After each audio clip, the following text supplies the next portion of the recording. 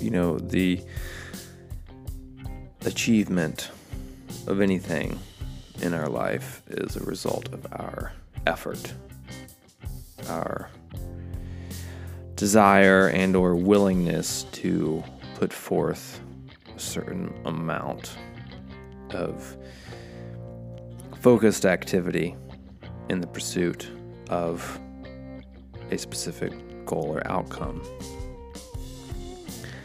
And on the physical level, this makes sense because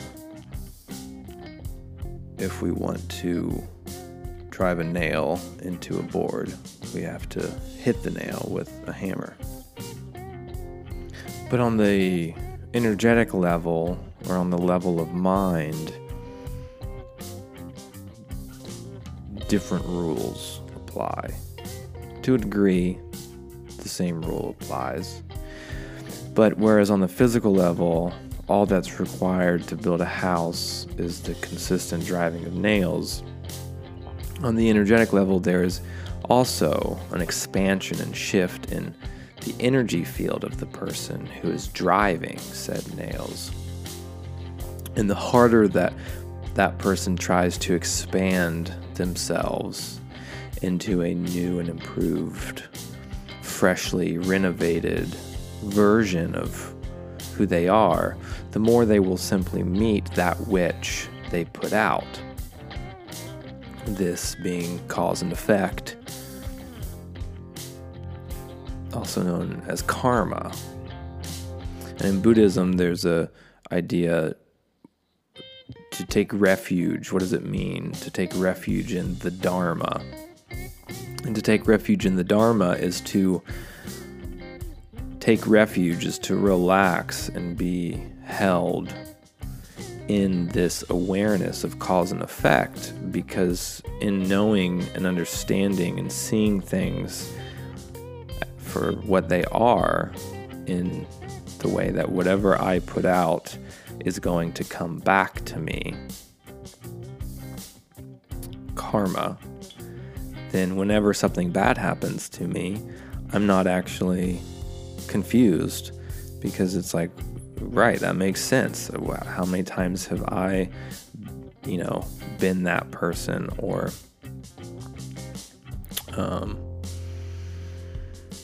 deserving of that in a way.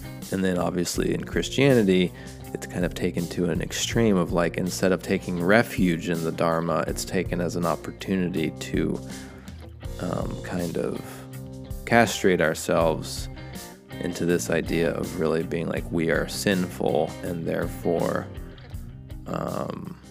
we must repent. Repent being we must change. So it's kind of interesting because in order to change, what we're talking about right now is sabotaged by trying to change, because it's being driven by this idea that I have sinned, therefore that's why I need to change. And if we are putting that energy out every time we do something that's trying to change us, we are just going to be getting that energy back until something breaks, something shifts, something falls apart, and that root kind of seed idea becomes something else. And then we'll be in a different experience. So, yes, the work of our life is achieved via our effort and our willingness to put that effort out. And also, if we think this means that what most of us have been conditioned to think it means, we will be fighting against ourselves. So how is this experientially learned? Through breathing.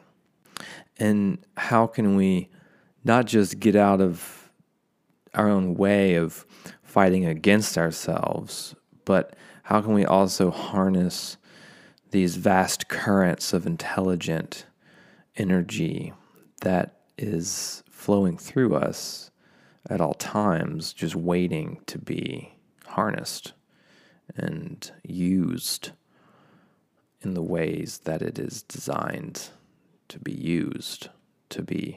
used via the cessation of trying to use it. Well, not to leave you wanting more, but that's something that only you can experience for yourself through practice. And practice requires discipline, and thus we are back around to encountering this idea that in order to get somewhere, we must work hard and put forth the effort. I think this is why many schools of methods, whether it's breath work, philosophies, techniques, lineages, or just any system in general that is promising a form of salvation through growth, I think that those, for lack of a better word, institutions are stunted simply because they're not operating on a different level than the rest of the world.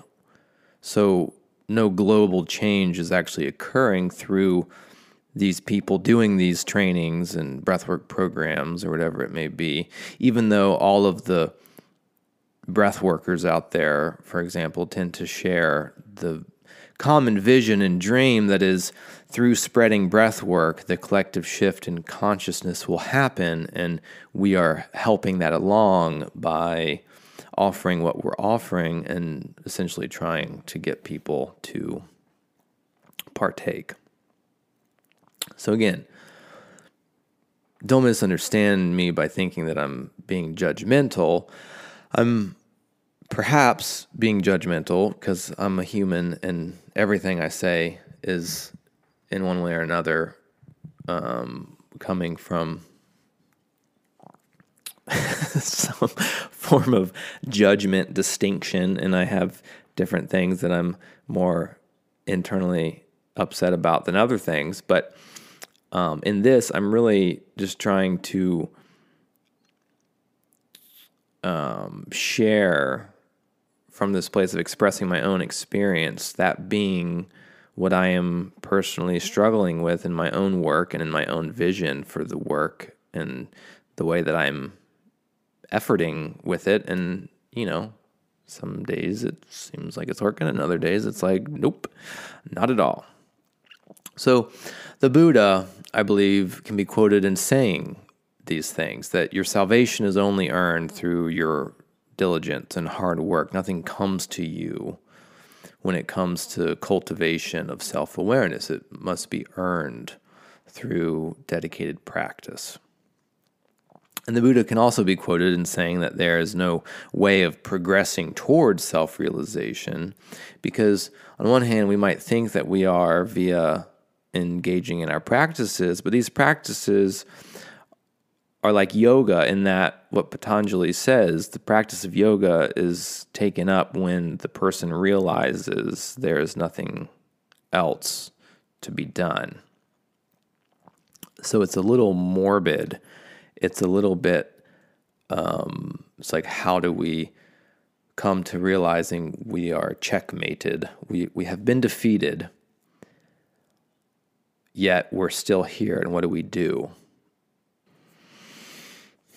So to me, this is most poignantly pointing to the idea that once we catch a glimpse of our true nature through directly experiencing ourselves as we are, we realize that to align ourselves with our true nature requires only a letting go and an allowing of this truth to flow, because it is so pure and self-existing in its own vast ocean of intelligence, ebbing and flowing, that we know the idea we have of we is in actuality so far off from the truth that this we begins to soften, and thus we naturally open to that same level of softness coming back to us in the loop of cause and effect, and thus we are that much further along our path towards the truth, even though our idea of truth being at the end of a path is still an illusion. Because this truth again, and our ability to exist in a way that is aware of and connected to truth, is not something that is attained through trying to change ourselves, but rather, like we just realized, it comes through the cessation of our mind's association with what it is conditioned to associate itself with. So there you have it, folks. And I just want to end the podcast by saying, opinions differ because everyone's got a different amount of experience. Everyone's got a different standpoint. And so by no means am I speaking of these things as if I know better or I know in general, because it's actually the opposite of that. It's the wondering of, this is what I'm experiencing. I wonder if anybody else is experiencing this, and being genuinely interested in asking that question, because I'm not coming into contact with many people that are explicitly kind of in this way asking the same kinds of questions that I find myself asking. I find that what I perceive when I look out into the world of health and wellness, or any type of, personal and collective endeavoring towards creating something more sustainable in the future, I find there to be a lot of just kind of rah-rah and, kind of going about it in this way that I both understand as being a part of it, but I also have experienced that for me, that rah-rah is like very much just the kind of the first inkling of beginning something. And as soon as you actually progress a little bit further, you realize that, willpower is not enough. It's just not. So then we have to, deepen again and again, and I guess begin to tap into a type of willpower that's not coming from within us, but that is coming from places unknown, where we surrender to, doing the best, quote, we can, and allow space for the energy that we are a conduit of to kind of fill in the gaps and do the rest and work with that nature, our nature, to go deeper. So if you're interested in more content like this, obviously like and subscribe and share this podcast episode. You can also follow me on Instagram at dr.rainwater. That's a pretty good way to kind of get in the loop of hearing about newsletters and class schedules and things like that. But you can also visit rainwaterbreathworks.com and subscribe to the mailing list via that route. So that's it for this episode. I've got the frou-frou. See you next time. Thanks for listening. This extended meme cast was brought to you by JK, sponsored in part by LOL and the Arthur Vining Davis Foundation, and by viewers like you.